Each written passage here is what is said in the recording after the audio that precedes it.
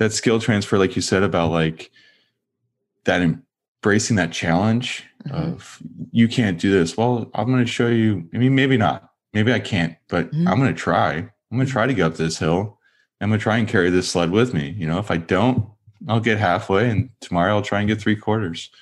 You know, everything doesn't have to be done in one day, in one try. And I think part of a team thing, part of, you know, the Olympics being every 4 years is great because it gives you the time to, we're trying to get 1% better, maybe 0.5% better today than we were yesterday. And there's going to be setbacks and there's going to be hard times, but that challenge, if it took you 4 years to do one thing and on day one of year 4, you accomplish it, that satisfaction, you get 4 years of satisfaction in one day.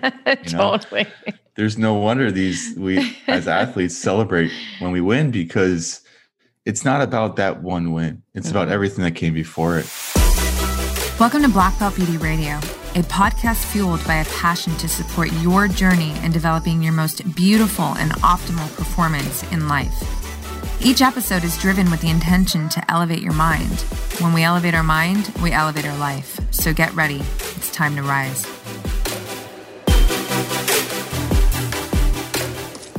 Hey everyone, welcome back to another episode of Black Belt Beauty Radio. This week's guest is Matt Anderson. Matt is an American professional volleyball player. He is one of the best outside hitters in the world, a 2-time Olympian bronze medalist who has played on numerous world clubs throughout his career and has a list of wins that is nothing short of remarkable. Very few players are able to play multiple positions at the highest level in international volleyball, but Matt Anderson is one of them. In 2014, while in the middle of a highly successful career, Matt decided to take a break from playing volleyball to focus on the relationships with his loved ones and with himself. He's a highly self-aware individual who faced character noticings within himself that were not in alignment with the person he wanted to be in his life. That break in playing was a powerful tool for his growth, not just internally and in his relationships, but equally on the court. I love that part of this conversation so much because it really takes courage to face yourself honestly when things feel off and to do the work that is necessary to get yourself into a higher state.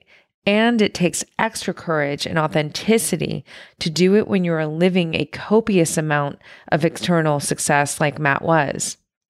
In this highly authentic conversation, Matt and I get down on talks around becoming a new father and how that's impacted his life, being a passionate team player, where that comes from, what that means to him, and how it impacts his life, pivoting through COVID, appreciating the time off, but also being fiercely ready for competition.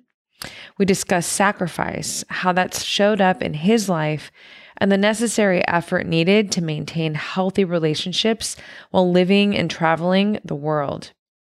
We talk about 2014, why he took a break in the midst of a thriving career, what he learned about himself in that moment, and the exploration of self and how that served him.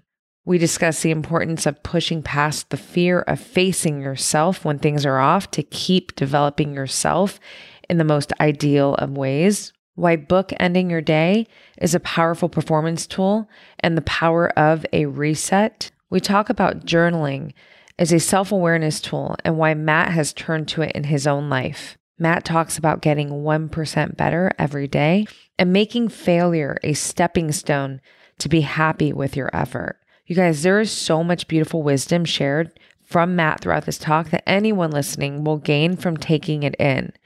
His goal, in his own words, are to be regarded as one of the best players ever, but more so, to be regarded as one of the nicest people you'll ever meet. And I feel like he's certainly achieving that.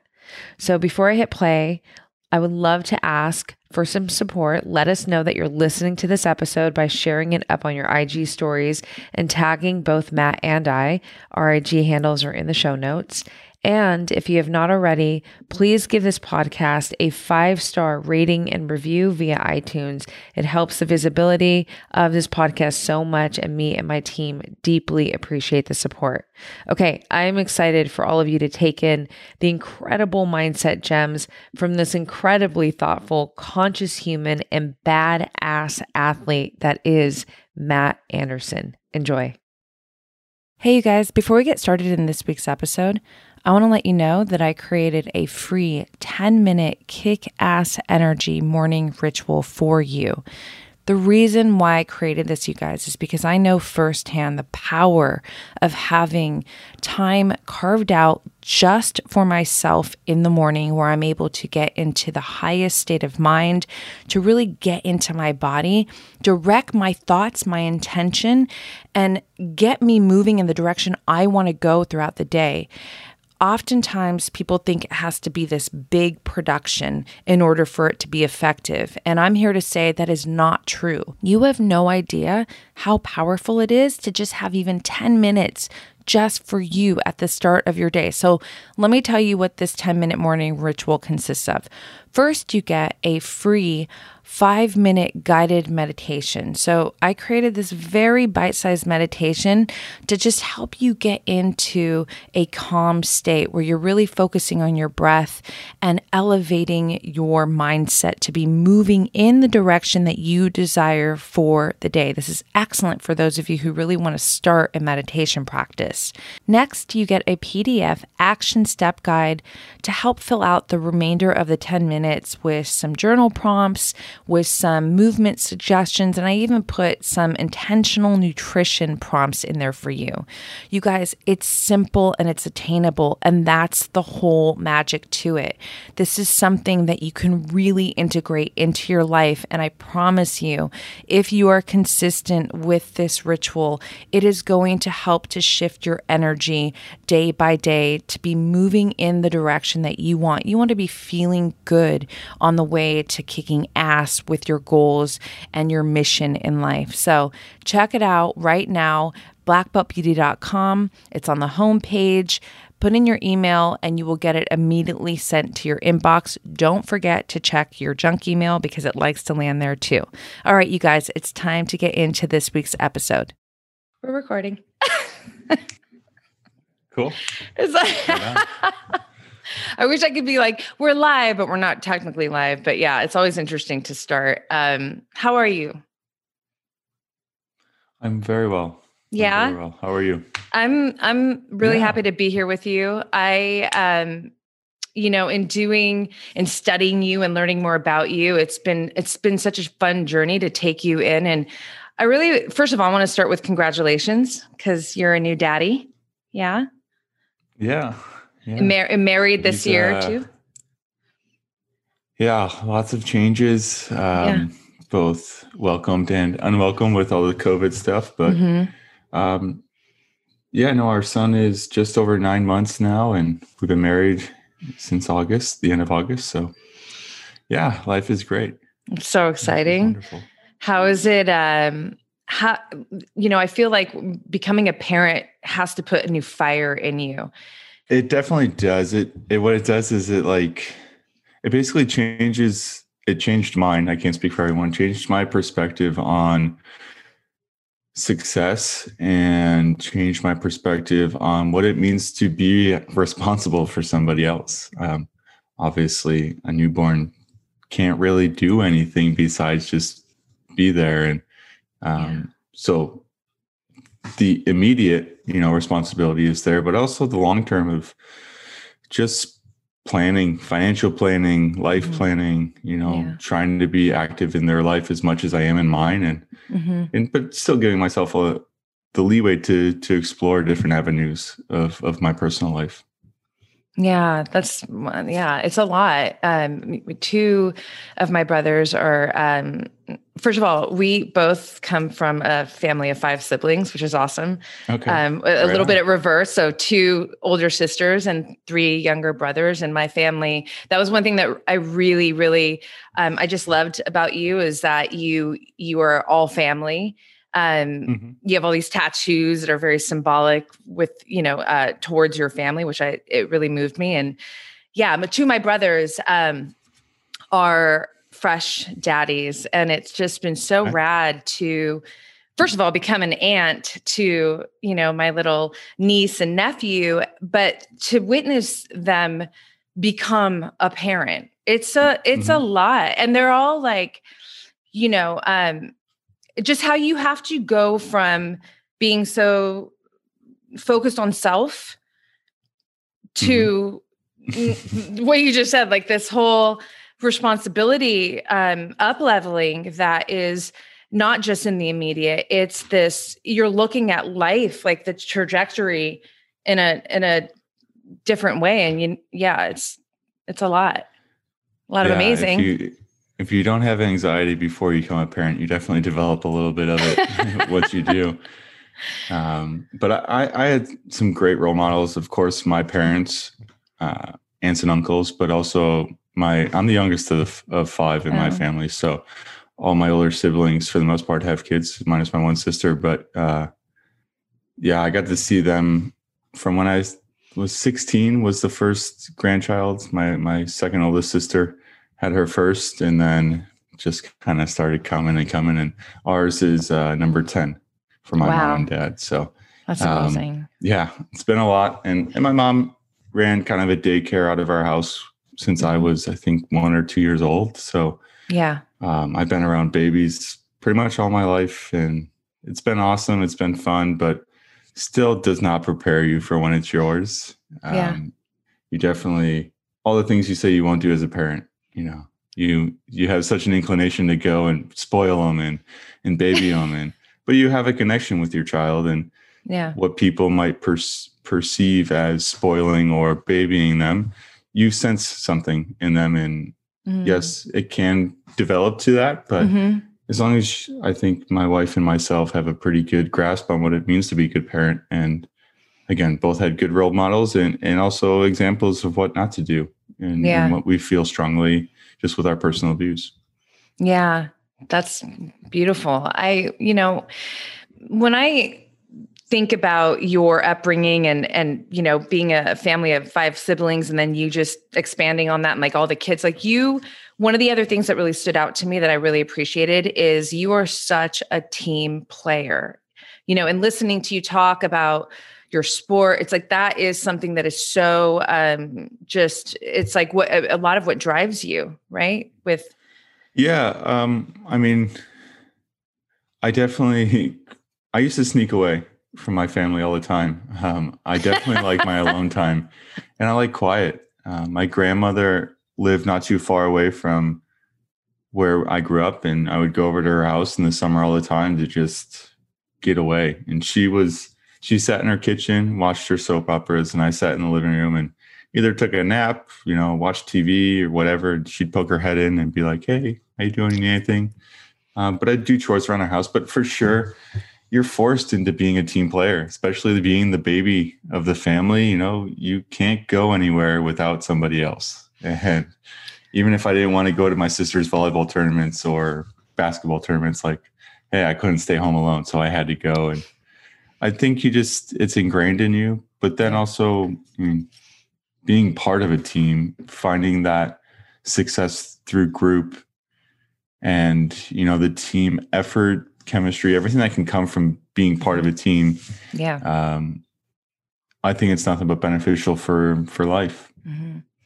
Yeah, something that really resonates with me because not just even in the family aspect of it, but I really identify myself as a team player, period. So, it translates into every relationship that I have that really matters to me, be it business, friendships. It's like that's who I am and how I show up. And I'm very proud of that. It's like almost like a standard at which I hold myself too. And that for sure was developed and fortified through this, through my family and our interactions together. Like we're a tribe. And so I wondered, and I felt that, that would have most likely have been the case for you too, that a lot of your, the coming from a big family and having that connection really did play into how you operate as a team player in your sport in volleyball. Yeah, I think what it has instilled in me is kind of a passion and a love. And I mean that in a way of when I'm part of a team, I think you get the best results out of people by just showing compassion and love. And by putting all of yourself into it, it in a way entices them to do the same. Yeah. And I think something we developed with Team USA, and a lot of it goes to our coach and his practices, but we've developed a family feeling on the court. And it's just another level of depth into what our team is, but also the motivating factors in our team, because we understand that, I'm not playing just for me now. I'm not playing just for you. My family's behind me. And although this is fun and it is sport and there's so much joy that comes from it itself, it's our livelihood. And when you can feel that weight of what it's like for your teammate to compete for this medal or this prize, what it may be, it's incredibly motivating to me. And although it was more personally driven, like we talked about before my wife and son came around, it's a whole new level. It's crazy. I don't really know how to say it, but there's just so much more now. Well, there's a lot there to pull apart. First of all, I can only imagine. Second of all, it makes me want to talk about this pivot that you've had to adapt to and to be agile with, which is the pivot of, you were on your way to the Olympics and then you're not. And then this whole year, so gnarly. It's you have really had a year. Yeah. It's been nuts. It's like, can we talk about that for a moment? Because first of all, you pretty much play all year round from what I learned, right? Which is gnarly. Traditionally, yeah. Traditionally. And this year is definitely an exception to it, but yes. Has that been a little nice for you to kind of take a break for a moment, even though it wasn't It was a welcomed break. I think something that I've been toying with in my brain about my career and elongating it as much as possible, but also still keeping that fire and passion there, was to take some time off away from the game. And I found out pretty quickly into quarantining at home that I wasn't ready for that break. Competition is something that you have to train, and I was definitely trained for it. So that being said, like, I needed an outlet for it, and frustrations came up, and just wanting to go work out and not being able to. Volleyball is both a passion and also a very big stress relief for me, because it's something I believe I'm very good at, and allows me to go excel and be critical of myself without bringing myself down. So having 7 months off from it was wonderful. It really allowed me to be an all-in dad and an all-in partner for my wife. So it was great. But that being said, I am really ready to get back and start competing and training really hard. That's rad. And you're getting ready to go, right? Yeah, it's I'm waiting on my visa essentially for China to get tested and then get on a plane and get over there. And do you feel, it sounds like you feel really confident about like you're ready to go. And so despite all the craziness of this year, you're locked in. And yeah, I think I am. Yeah. I believe I am. I want to play again. I want to at least feel that thrill. I got to play just myself out in California for a few weeks of just being on the court myself and one coach. Oh, wow. And it was fun, you know, but having that team camaraderie, that collective push towards something, it's missing a little bit in my life. Yeah. For the sport, you know, obviously life has been great here. Yeah. No, I get it. I mean, there's so much connection there, but do you, how long do you go away for? Yeah. The season in China is really short. And what they're doing is they're basically creating what the NBA had down in Florida, a bubble for all the teams to go into, all the referees, all the officials to go into, and we're going to be training and competing right there in the bubble. It's their way of keeping the COVID-19 stuff exposure as low as possible. But traditionally, we go overseas after the national team season finishes, which is end of September, October, in that range. Okay. The exception is the Olympic year, which usually ends the end of July, early August. And then by the beginning of September, you're usually overseas. And then it'll go all the way through May. And then it's a couple of weeks if you're lucky. And you go right to the national team. I think the last few years have been pretty grueling for a lot of guys, myself included, with Champions League going up until the end of May, and not even 5-6 days later is the first competition for the national team. So there's really been no break for a lot of guys, and it's been pretty grueling. And the women too, sorry, on that side. Yeah. No, that's heavy. It's a lot of time away from your loved ones. And I want to talk about sacrifice with you, because when I giggled a few minutes back, it was because I have in learning more about you, your whole life, or not whole life, but for the better part of your life, you have been living abroad, traveling the world, constantly away from your loved ones. And that takes I know with Carrie, my best girl, and we were so tight, and just, you know, being a witness to her throughout these last couple of Olympics, and what it takes to leave her children and her husband. Like, it is the gnarliest thing for her. It's so hard.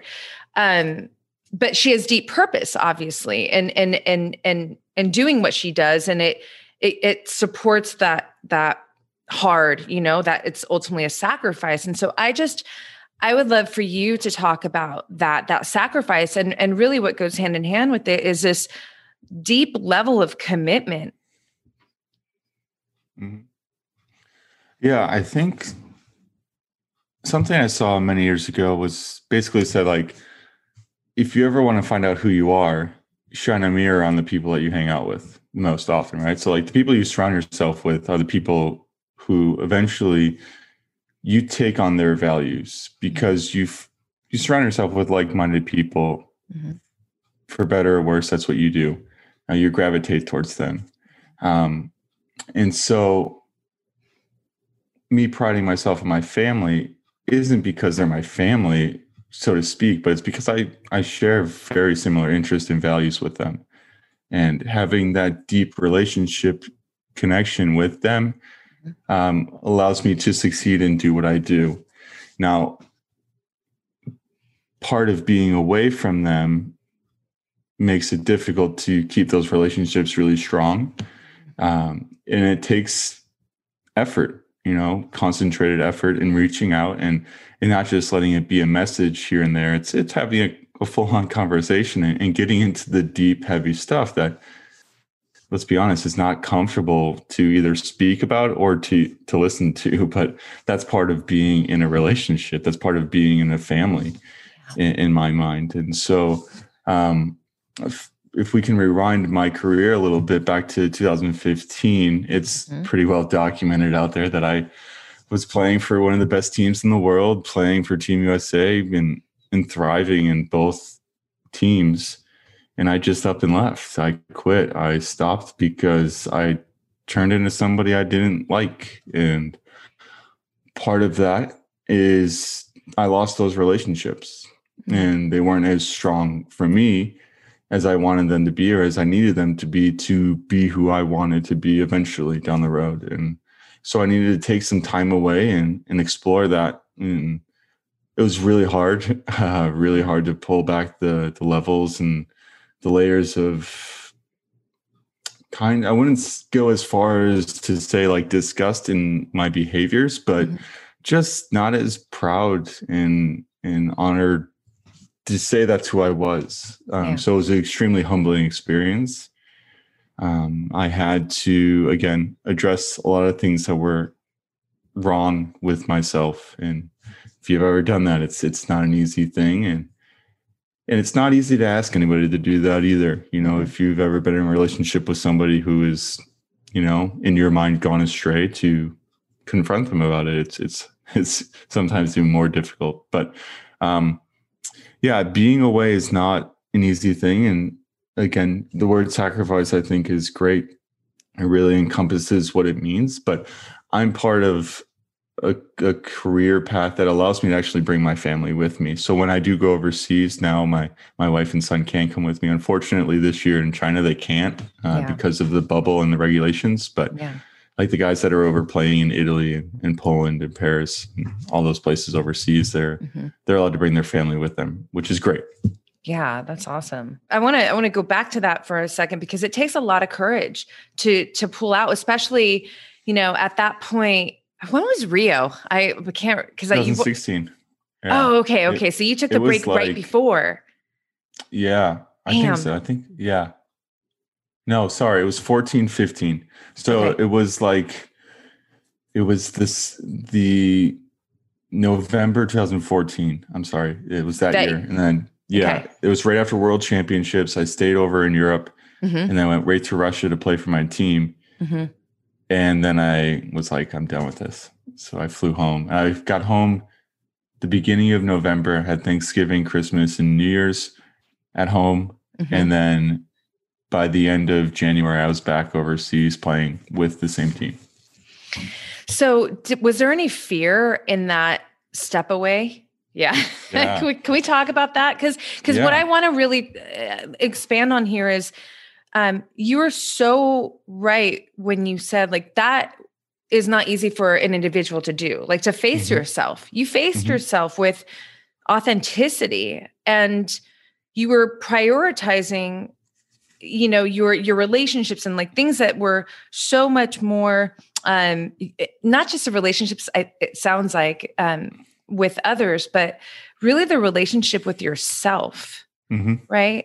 And to have to be so real with yourself in that moment. I mean, and you are like a winner times infinity squared. Like you are a winning winner. I don't know how to say it loud enough. And so, you know, to step away from volleyball at that point and all your, you know, all the winning and all the things that were coming with that part of your career at that point, to honor this truth that you felt about yourself and how it was affecting the rest of your life. Like that takes so much courage. And I think it's something important to put out in the world, because there's so many people who, different life and career and all that, but will find themselves in similar situations and don't respond and face themselves in those moments. And then it's like, becomes dangerous and toxic, you know, but you opted into you. And I would love to just kind of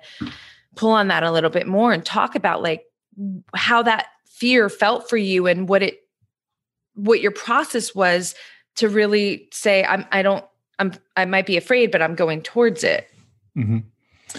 Yeah. I think what needs to be said first is I was very fortunate to be at a spot financially and had the luxury to honestly just stop working for a little bit. And I know that a lot of people out there that have these issues, that have these anxieties and feelings of depression and just hardships, they don't have the luxury to just stop. And, you know, I do feel for them. But there are things out there for people in those situations. But to speak specifically of the fear that I had, was I had to weigh the option of being okay with myself and never playing again. So I wasn't able to unpack mentally if me being who I was at that moment, at that point in my life, was generated by playing volleyball. And if I continued to play volleyball, if I was just going to end up back in that spot. And was I willing to give that up to be somebody I liked? And it took a while, because that part of that time in my life, I was living a great life as a single guy. I was 27, 26 years old, and just loving life. Yeah. From the outside, from the exterior, Yeah. But it was definitely weighing on me and weighing on my heart and soul. And it was a couple conversations with John Speraw and my brother and my sister, and just basically an oh shit moment, a growing up moment. A quote from a movie. I forget the name of the movie. Maybe it's called The Rookie. Dennis Quaid's a baseball pitcher. Basically says like his dad is this hard Texas man that's like, it's okay to do what you want to do until it's time to do what you have to do.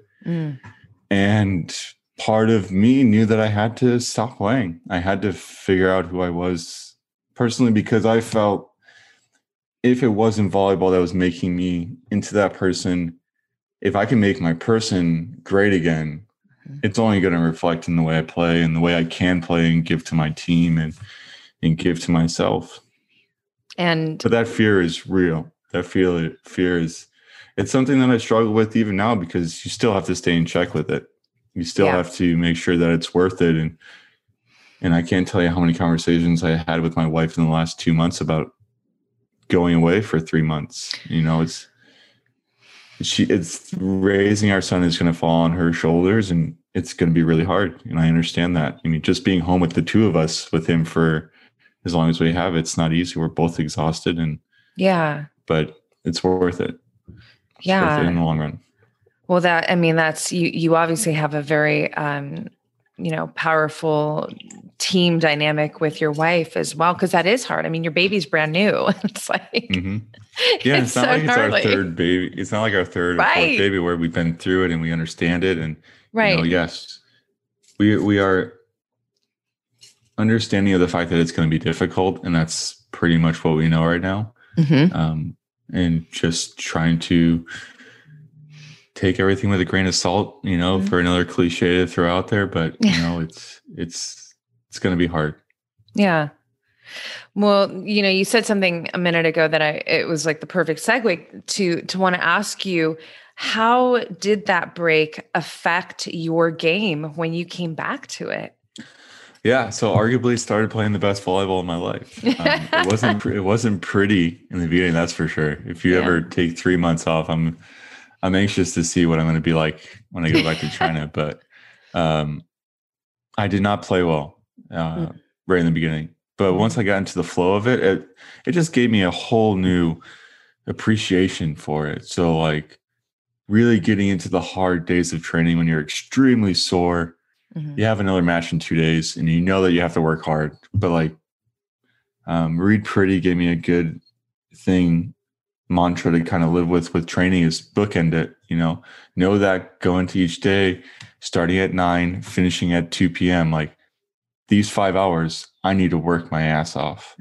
And, 2 hours into it's going to be hard, but even 3 hours into it's going to be hard, but you're going to be able to do it because you're trained to do it. And so I was able to bookend it and really give everything I could into that. And that's what started one of the best runs professionally that I think that a modern day team has had with Kazan, my team in Russia. We won 4 Champions Leagues in a row. We won the Russian League 5 years in a row, Russian Cup 4 years in a row, something like that. Like we went on a tear. Yeah. National team, we won World Cup for the first time since the 80s. And we went to the Olympics and won a bronze medal. So, I mean, crazy run. What a powerful chapter of your life. And I imagine that all of those wins had to have felt so much better internally because of the work that you had just done prior to in that break for yourself? Yeah, I think what it did was it solidified my decision. It reinforced that what I did was for the better. And on top of the fear, back in that time when I was making that decision, you have everybody in your life, in that life, that superficial life, telling you don't do it. Yeah. Why would you quit? You're playing for the best team. You're making the most money. You're living the life. You have everything at your fingertips. Why would you stop? Well, because I don't like it. I don't, this doesn't mean anything to me if I can't go home and look myself in the mirror and be happy with what I just did. So, it definitely made all of that worth it. It makes me more proud to share the story about it. Yeah. There's so much substance there that there's so much more fulfillment. And what I love too is like, you really have done a great job from, a lot of people become their work. That's dangerous. For sure, because then you who you are rests in the balances of like success or not success. And it's like, you can still be successful and not win. You can still be successful and not be a multimillionaire living in Malibu. There's a lot of versions of success, and what you value, I think, comes into question, and how you hold those values to be true, and how you hold yourself accountable to that. That's what you need to explore as a person. And it's hard to do when you're 22 and 25 and don't necessarily have a wealth of life experience. Part of what you talked on earlier about is I've been gone since I went to college. I mean, at 17, 18 years old, I started traveling internationally with USA teams and started to experience different parts of the world and different ways of life. And that just started to build the experiences for me. And I was kind of thrown into the trenches when I went to Korea for my first year professionally, thinking, oh, I'm going to be like an NBA star, right? I'm going to get paid to go play volleyball and live this wonderful life. But you're training 6 days a week, 2 times a day. Sometimes you don't get a day off. I mean, I got 1 day off a month for my first 8 months as a professional, So you're thrown into it and you're on somebody else's schedule, and it's just hard. Yeah. But it can be so beautiful and wonderful of a life experience if you allow it to bloom and grow into this thing that you think it can be. Yeah. Well, that makes me inspired to ask you about the skill transfer. When in my life, hard, my mind literally thinks, when I hear challenge and hard, I'm like, ooh, opportunity for potential victory. Inward, outward, opportunity for growth. And so, and challenge is a through line in my life. Some of it was environmental when my upbringing as a child, but a lot of it, especially these days, is like, I have this whole kind of campaign under my brand called Seek the Fight. And so it's like moving towards these challenges that stand guard at, the things that you desire for yourself, for your life, and going into the arena and essentially like going into battle. Right. And so, and I've succeeded a lot of those challenges. As an entrepreneur, you face them every single day. Right. And so coming back to you and the skill transfer. So when I think about, like this year is crazy, 2020, all the things, the skill transfer of you facing the challenge has to be pretty strong. Like you just said, like there's been moments where you don't even have a day off, and you have to be so resilient. How is that? Let's talk about the skill transfers from mindset that, affect your life off the court. Yeah. So I think there's 2 versions I have, and I'll talk. It's pre-quitting and post-quitting. Pre-quitting, I I couldn't turn it off. Something as simple as playing a friendly game of ping pong in my basement. It wasn't friendly,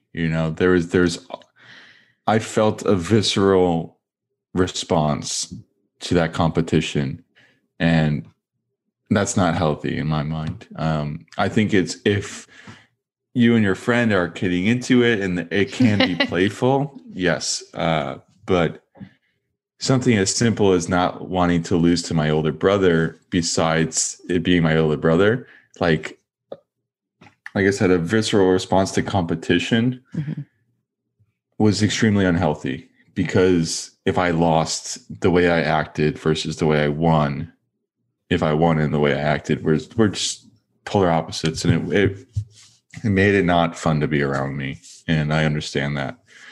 Now, skills transfer to everyday life now. I mean, yeah, I love it. I embrace waking up early. I force myself to try to go to bed early, because I know that when I get up early and I can get things done, it's just so much more accomplishing. This feeling you get inside of like, wow, that was a day. The Jimmy V speech about like the 3 or 4 things you got to do in a day to have a day, like laugh, cry. There's a couple other things. And it's like, but that's a day, man. Shoot, if you can get a lot of things done, that's great. That skill transfer, like you said, about like that embracing that challenge of you can't do this. Well, I'm going to show you. I mean, maybe not. Maybe I can't, but I'm going to try. I'm going to try to go up this hill. I'm going to try and carry this sled with me. If I don't, I'll get halfway, and tomorrow I'll try and get 3/4. Everything doesn't have to be done in one day, in one try. And I think part of a team thing, part of, the Olympics being every 4 years is great, because it gives you the time we're trying to get 1% better, maybe 0.5% better today than we were yesterday. And there's going to be setbacks and there's going to be hard times, but that challenge, if it took you 4 years to do one thing, and on day 1 of year 4, you accomplish it, that satisfaction, you get 4 years of satisfaction in one day. Totally. There's no wonder we as athletes celebrate when we win, because it's not about that one win. It's about everything that came before it. And it's hard to explain if you've never really done it, but it's like Christmas morning for a year, because nobody else is going to win that championship for another year. So you get to carry that with you for an entire year. And I use it as motivation, because that feeling it doesn't come around very often. And your chances to get it are even slimmer, because everyone that is in your field is going for it too. But to be able to have something that you remember and look back on, and hopefully I'll be able to share some of these stories with my children, and they'll value it. Yeah. And I don't want them to rest on it, be like, oh, Dad did it, I can do it too. Like, no, you got to work hard, and it's not going to be easy. But yeah, that finding that success through that challenge is just, it's incredible. It's so powerful. That was a powerful piece right there that you just dropped on us. I love it. It inspires me to want to ask you about failure, and how do you respond to failure? What does failure mean to you? Yeah. Okay. So failure is not easy either, but it's motivating in a different way. I think to become an elite athlete in any sport, you become somewhat of a perfectionist. So there's a couple ways you can view failure. You can use it as like a way to say, okay, I'm done. I can't do this. I'm done. Like, go away. I'm not going to go down that road anymore.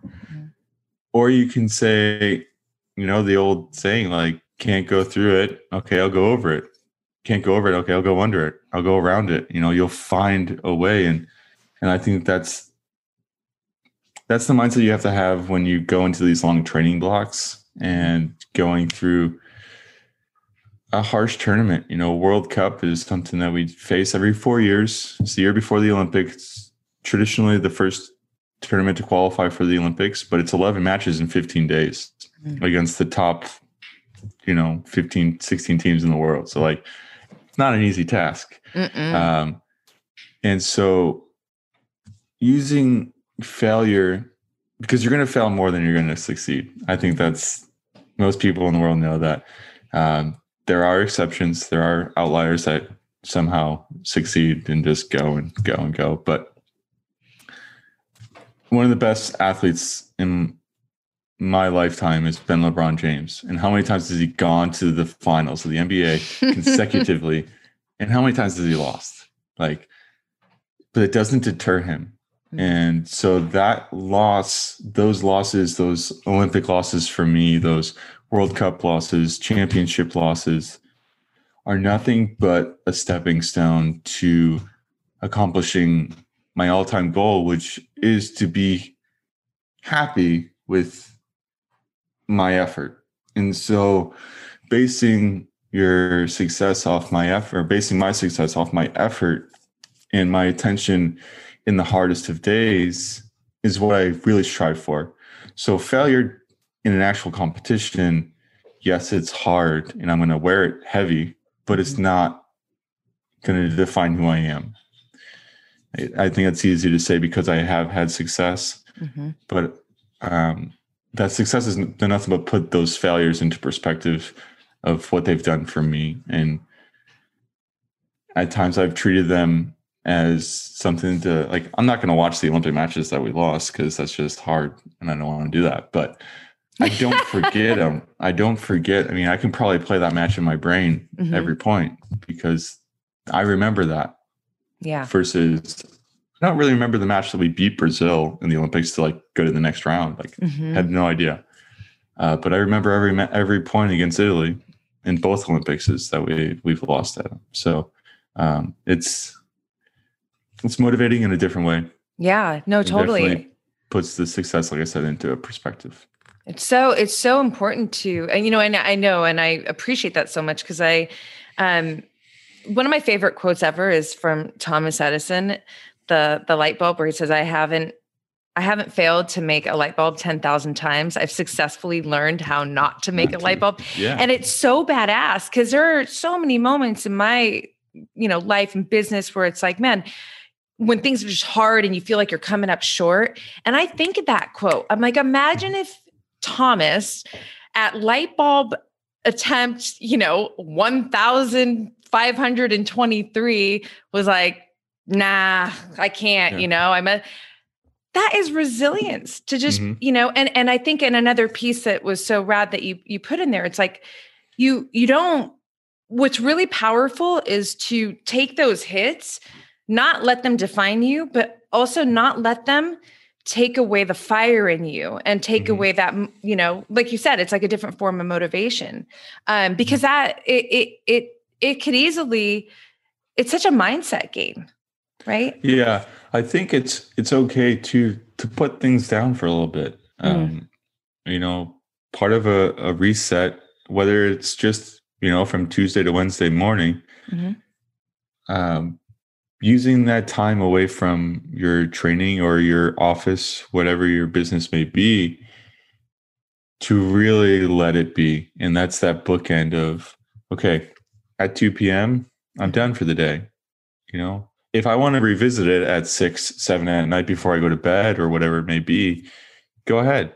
But to have it in a healthy way, if you find yourself not being able to turn off what you're doing, maybe take a personal day, Yeah. Relax, go drink a cup of coffee and read a book, journal. No. I don't know go for a walk.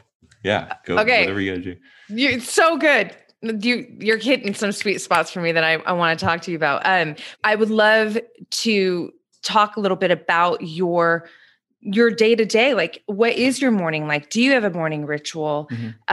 What's your evening like? Because these hard stops are so not just important for your performance in your sport, in my, business, but really for overall health, wellness. So I don't necessarily have like, I need to wake up and I need to go meditate for 10 minutes, 15 minutes, or I don't have set times where I need to do things. I have a feeling in me that says, hey, I need to get some thoughts out. And my wife has been wonderful for communicating and poking and prodding me when I need to talk about certain things, and being a great listener. But when she's not around, or it's just not possible to have that interaction, journaling has saved me in many, many ways, because it's put my thoughts into something tangible. And if you can journal without criticism of yourself and just explore why these thoughts are coming up, it takes practice.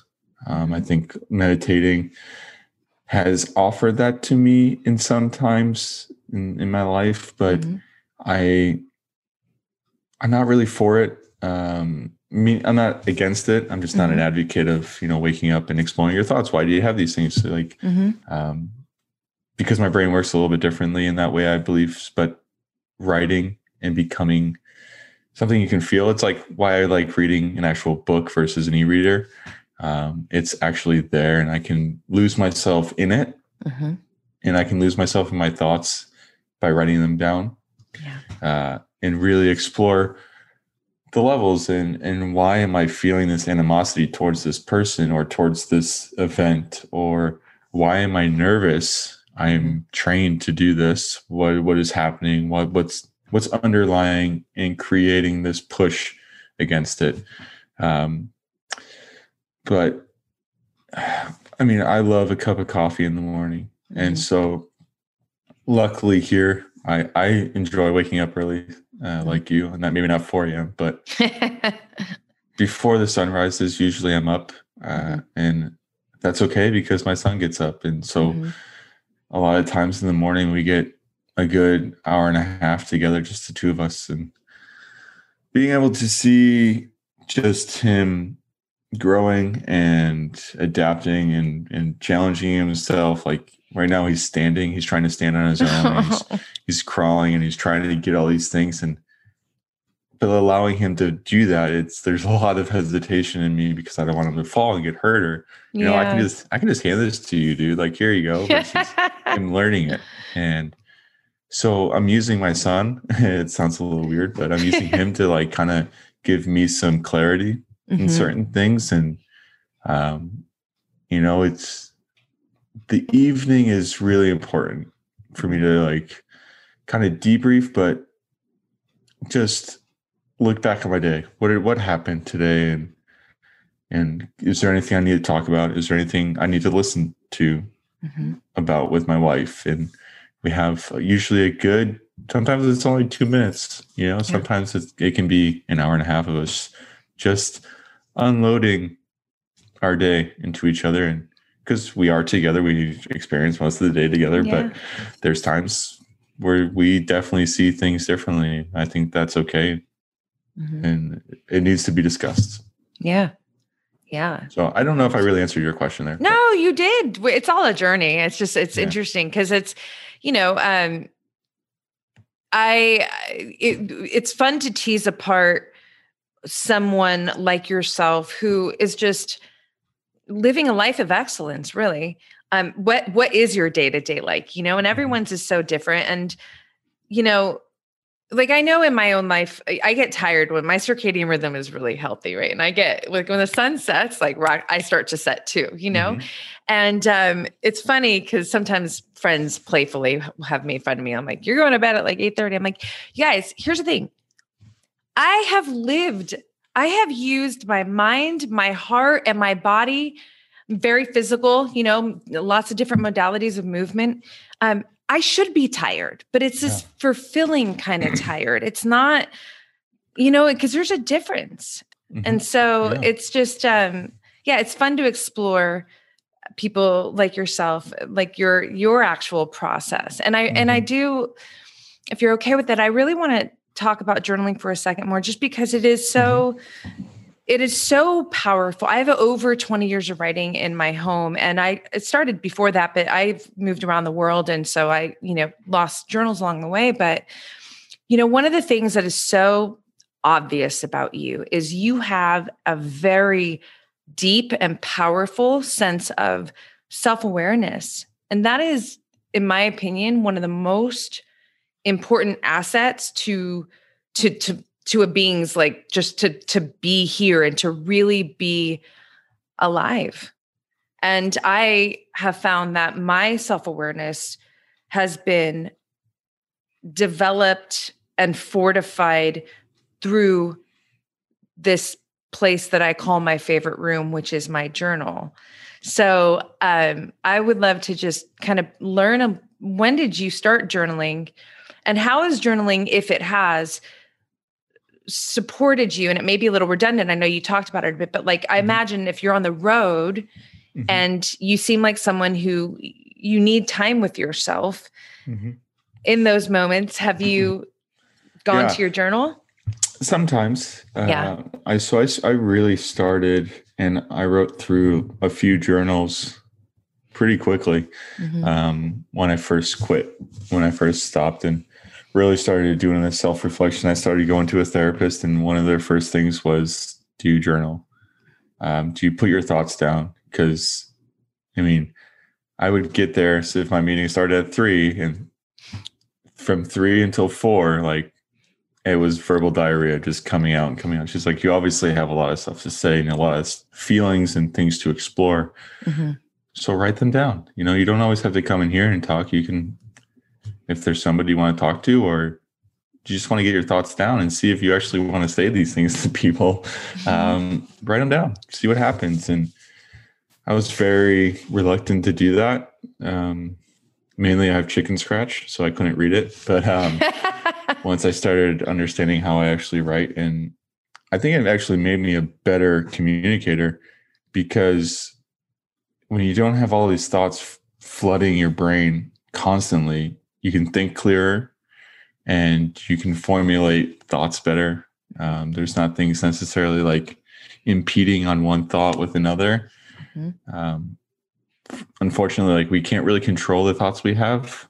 Right. That's part of something I've learned through the meditation practices, but paying them respect and being able to move on to something else has been huge. And I think journaling has helped me with that. Yeah. I'm not as consistent as I'd like to be. And I think that's part of times when I have like some flare-ups of frustration and inability to pay attention and focus.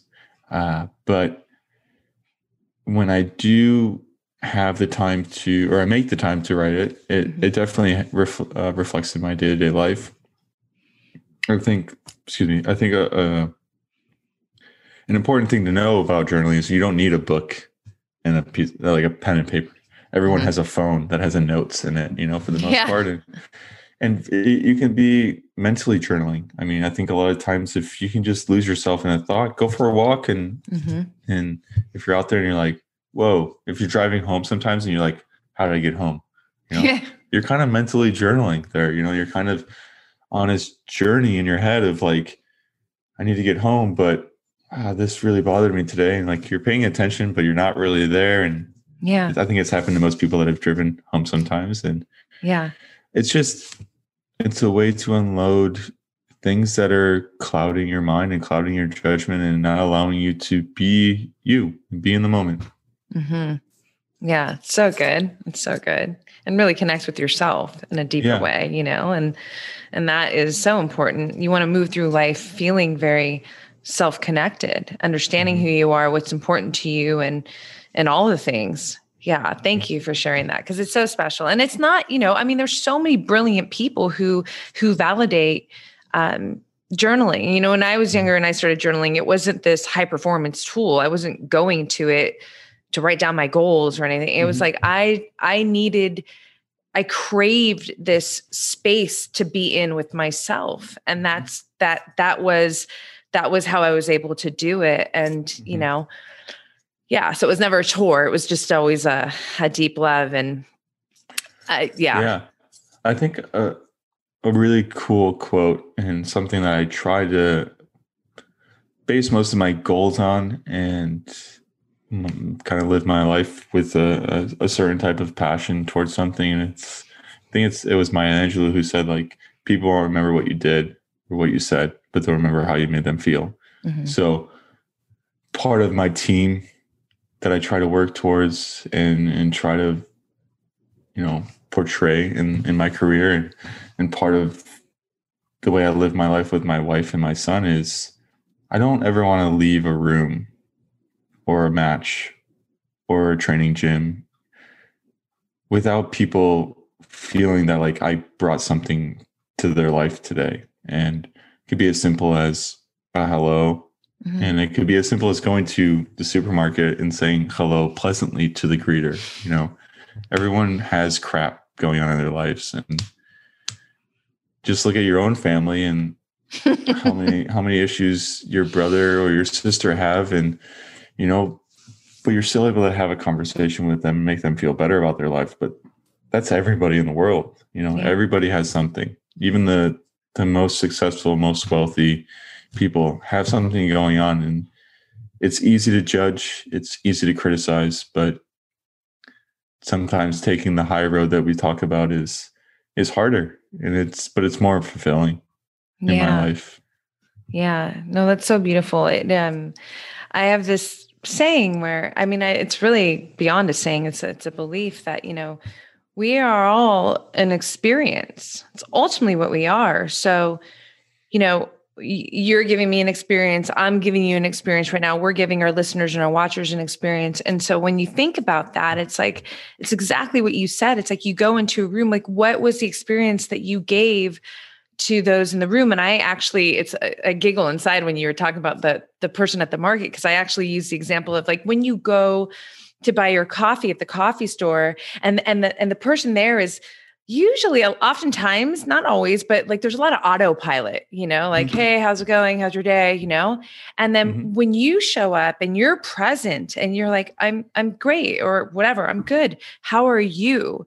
Mm-hmm. And it snaps them out. Like there's a moment of acknowledgement, and it does something for them. Like I've experienced mm-hmm. this in my own life, and it just really, it puts this concept of, we individuals are an experience, and there's a beautiful responsibility that comes with that, mm-hmm. that you're either conscious of and you take on and you honor, or you're not aware of, or but you're very conscious of that, and it means something to you. And there's a quote, actually, I'm going to read.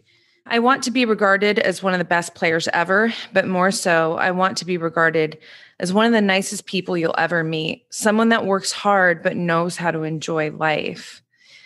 That's really powerful. And yeah, I remember that interview too. Yeah. You're talking about. Was that right before the Rio Olympics? I was wearing like a white t-shirt. I had a big beard. Yeah, I remember. I heard it on audio, so I didn't see it on video. Yeah. Yeah. So part of my thirst for life comes from my dad, and the way he was able to compete really hard. He played in a lot of rec sports. Mm-hmm. Mostly that I remember is like his softball tournaments, and he was a volunteer fireman, played for like the Volunteer Firemen's League and bar leagues and all this stuff. But he was a diehard competitor through and through. But as soon as the last pitch was thrown, he was the first one to crack a beer with the other team and share laughs. And that meant more to him than the competition. Mm-hmm. And I think that just speaks to the human in all of us. And I was actually going to bring it up about the connection and how you leave people feeling great is think about when you're a kid and the experience is like when an adult actually listens to you as a kid, like what that means to you and that connection and how that made you feel. Like that's what I try to give to other people.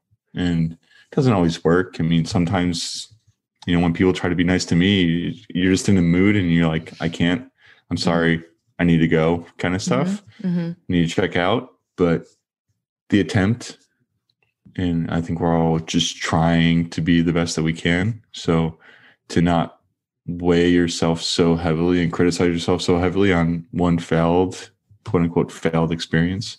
Mm-hmm. There's plenty more to come. But that quote was a really good interview. I remember that one. Yeah. I mean, you have several, and there's so many more quotes I pulled from, but we don't have enough time. But that quote and everything that you just shared from it's a perfect segue to want to ask you something that I'm so curious about. I think, when you are a fierce competitor, and this is your career, this is your livelihood, like there is responsibility that comes with this. Mm-hmm. So you take it really serious. You have to. How do you keep it playful at the same time? Because I feel like that's so important, not mm-hmm. just for actually how that affects your game, but for you to keep the stoke and the joy in a very healthy place. Mm-hmm. Yeah, I think finding levity in something so serious is a necessity, like you said. I think so much of sport is random. I mean, you can train so hard for something to work one way and it just doesn't, or it does 99% of the time. And then that 1% of the time, it's just random, Yeah. And to understand that it's not just sport that has that, life is like that in a lot of ways. Being able to laugh at yourself. I mean, I'm a professional athlete and I still trip over my feet every now and then because it just happens, and you have to be able to laugh about it, and you have to be able to be vulnerable for that and know that when other people are laughing, it's not like you got to check your ego at the door in a lot of ways. And yes, ego can be helpful and can motivate and can be a driving force behind your competitiveness. Mm-hmm. But if it's the only thing driving you, you're such a fragile athlete, you're such a fragile person that laugh is going to literally throw you. And so, I mean, yeah, I've made mistakes on the biggest stage in sports, and to be able to go back and laugh and yeah, I tripped over my own foot, whatever, it happens. But it's not one point. It's not the end of the world. One action is not the end of your life. Doesn't mean you're a failure. Mm-hmm. It happens to everyone. So good. Yeah. I guess being the youngest of 5 will help you. Yeah. It really keeps you in check. Like my older brother can just pull up parts of my game and my career and well, you didn't have that one. Like, yes, I didn't. You're correct. Because it's a fact, it's part of it's what's out there. Oh, dude, I relate. A lot of, it's hard to kind of go, well, where did this come from? This authenticity piece that is just, it's the only way I know how to live. I definitely feel like I came downloaded with it, but I will say that my siblings, especially 3 brothers, so my brothers kind of trail right behind me in age. Mm-hmm. There is no bullshit. Like they will call you on your shit. They don't care. Mm-hmm. And when you think about like someone like yourself and you're this mega athlete, just, and all the people who are loving on you on the external, all the yes people. And then you have your siblings who are like, yeah, no. Mm-hmm. Yeah, it's got to be so helpful to keep you really rooted, right? Yeah, totally. And exploring those relationships and keeping them strong is what keeps me who I am. And it's really fun. I mean, Christmas time in my family, unfortunately, I've been able to be a part of it quite recently.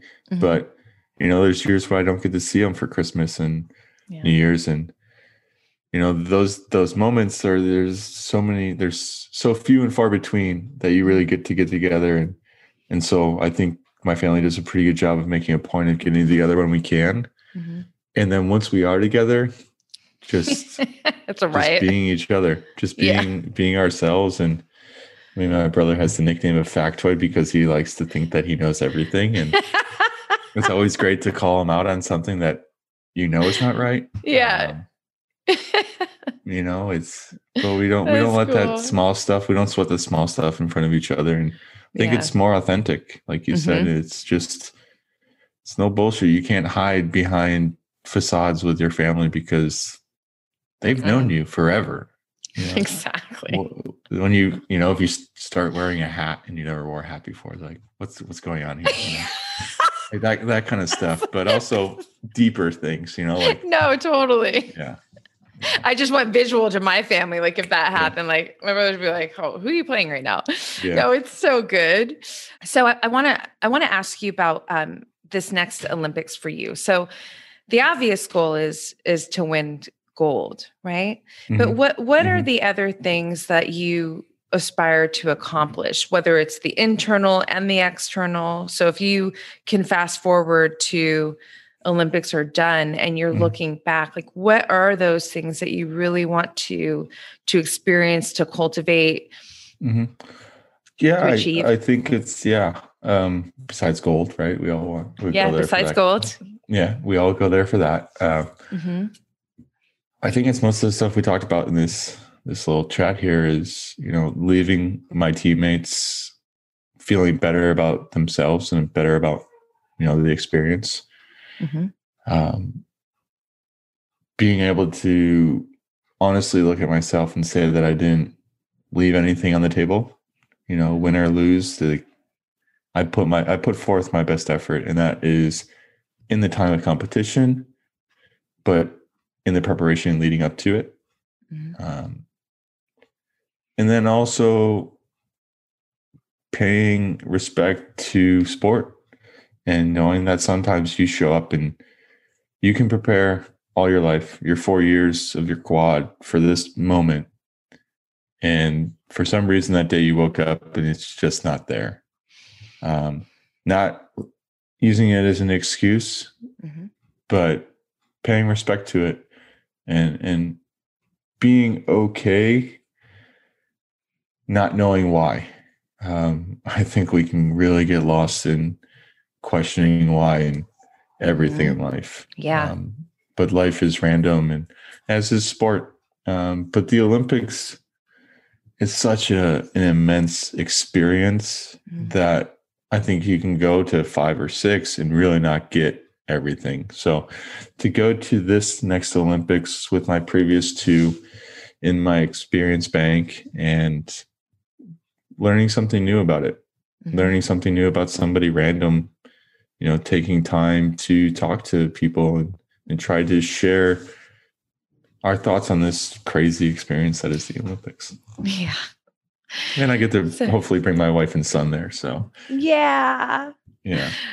Well, I'm planning to be there cheering on my girl. It's going to be wild, man. Oh my gosh. And especially I think because, this was supposed to happen and then it didn't. It's like, I feel like there's even more momentum of like, you've arrived. Yeah, totally. So exciting. Okay. Before we start to do the things that I like to ask my guests in this wrap up, I want to ask you, is there anything that we haven't spoke about that you want to speak about, or something that you wish people asked you about more, that you would like to live in this conversation? No, not really. I think we touched on a lot of good stuff, but I think I guess there is something, but the small little lessons, that parents and grandparents try to teach you, it's not because they're trying to stop you from having fun or stop you from being a kid. It's just small little mantras to keep in the back of your brain, and like patience and understanding go a long way. And if you can truly engage in someone else's experience, you can find out a little bit about them and find out where they're coming from and why they are a certain way in both the behavior and their thought process. So it's beautiful. Be easy on each other. Be easy on yourself. It's beautiful. Thank you. Okay. So one question that I like to ask all of my guests is, if you had a magic wand and you could offer the masses one habit that would have a large ripple effect, a positive ripple effect on their life, what would that habit be and why? One habit. The ability to disconnect from yourself. I think if you can see yourself amongst everybody else, it totally gives you a different perspective on your behaviors and your thought process and how you fit into such a massive puzzle. I think everybody has something to offer, but as unique as we are very similar in a lot of ways. And you might be special, you might be told you're special, but in a lot of ways, we're special because of those that are around us, and they make us a bigger institution, a bigger piece to this puzzle. So the ability to disconnect, I think, would have massive, massive effects on the world. Oh, I agree. That self-awareness piece. Mm-hmm. It's so huge. I love that. Okay. So the last piece here is I have these rapid fire words, and I just share them. You don't have to be rapid or one word back to me. Okay. I love, please elaborate, but it's more of what these words, how they impact you. So what comes top of mind, top of heart. Okay. I'll try my best. Yeah. It's always fun talking to a competitor, because I swear there's like a competitive mode that comes, like I'm about to like throw you fastballs or something. Yeah. You're all loud. Let's do this. Okay. All right.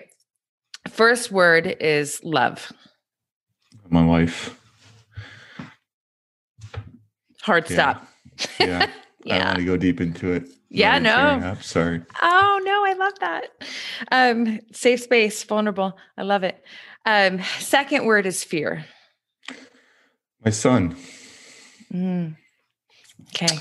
Yeah, that's a tough one too. Sorry. Oh no, there's no sorry. It's beautiful. I feel it. You are love. Like all the research about you. I'm like, God, this guy's got a lot of love that moves through him.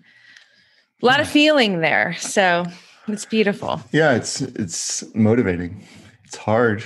It's hard to talk about, but it's love is awesome. Mm-hmm. Yeah, so powerful. Okay. Sorry, you got me there. No, it's good. I'm all winning. No, I'm just kidding. Totally. Oh, it's so good. Okay. Next word is challenge. What's next? The biggest challenge in my life right now is not knowing what I'm going to do after. So I think, granted, hopefully, knock on wood, that I stay healthy. I can play for a few more years and be relative in the sport to my standards. But what comes next after that is going to be a massive challenge, and trying to navigate that competitive edge that I talked about into a healthy, habitual trajectory. It's going to take time. I think this break has helped me realize that that's not going to be as easy as I originally thought it was going to be. But like anything else, I embrace a challenge.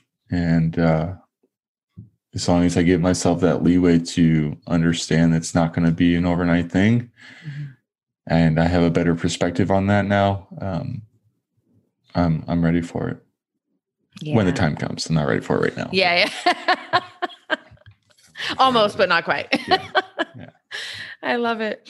Next word is curiosity. Ooh, I would have to say my son again, because I'm just so curious to see who he's going to become and really what's going to drive him to be the best that he can be and what that means to him. Mm. So good. Passion.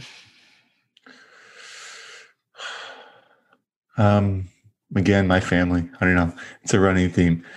My passion is to be with them and to give them the best stage to succeed and follow their dreams. Yeah, so good. And it's a running theme in my life too. It's literally everything to me. So I relate. They've definitely given me my stage to follow my dreams and passions this way. So it's only bright in my mind that I do that for them. I love it. Next word is courage.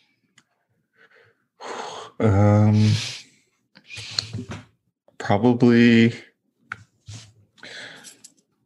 I'm going to say my wife and my mom, because they are both in tough situations, and my wife to have the courage to do her life and her passions of photography and being a mom, and to do it alone for the next 3 months is going to take a lot of damn courage. My mom, because she's still rocking it, still being herself, and she's not easy, but she is her person, and to have the courage to be that still. So good. That's so good. Okay. Next word is one of my favorite words, resilience. Ooh, that's a good word. Resilience. So I think naturally I gravitate towards people that have taught me a lot about resilience. And for a direct instance, an example is the Navy SEAL trip I took with Team USA a few years back, which leads me down another path of family and my cousin who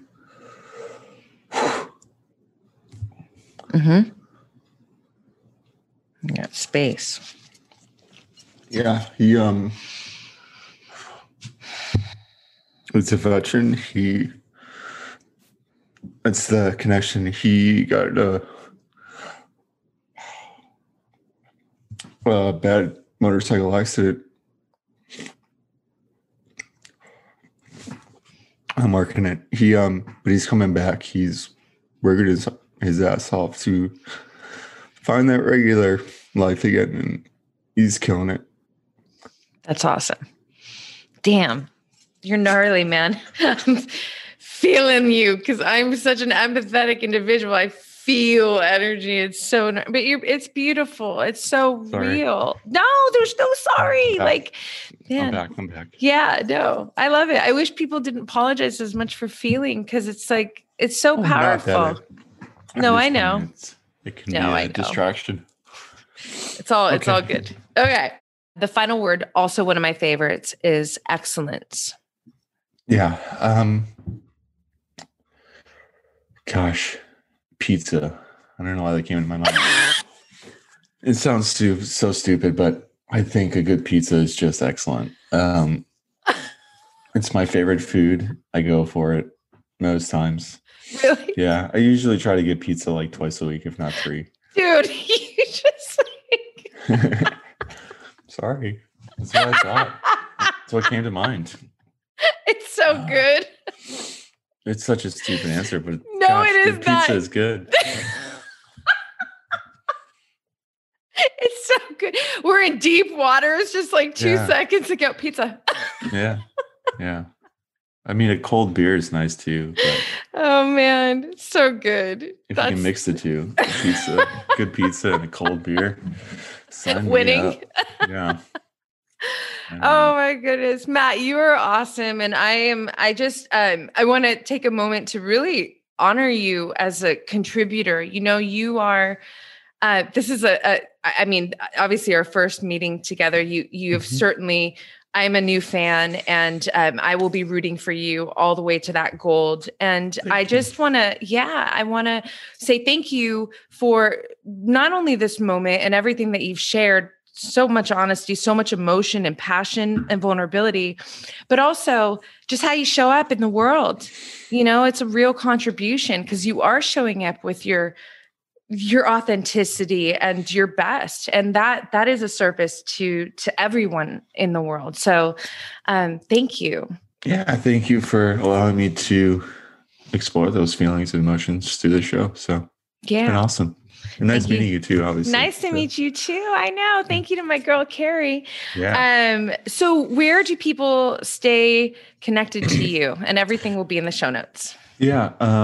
Through my social media profiles, I am ashamed to say that I don't interact with most people. And it's not a disinterest in them or, their stories and their thoughts. I try to be connected with those around me as much as possible. And I do try to send some messages back and forth to people, but for the most part, I do read everything. So that is definite. But social media stuff, and then obviously you can follow all my pro team sports and stuff like that through my profiles. I always link it to the teams that I'm playing for and everything like that.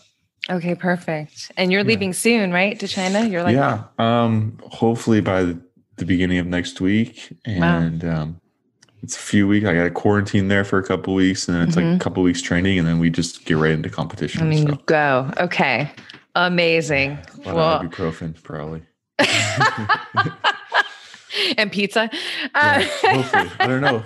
If there's good pizza in Shanghai, people let me know. All right. Well, thank you so much, Matt. Everybody, you guys, thank you so much for tuning in. We'll catch you on the next one.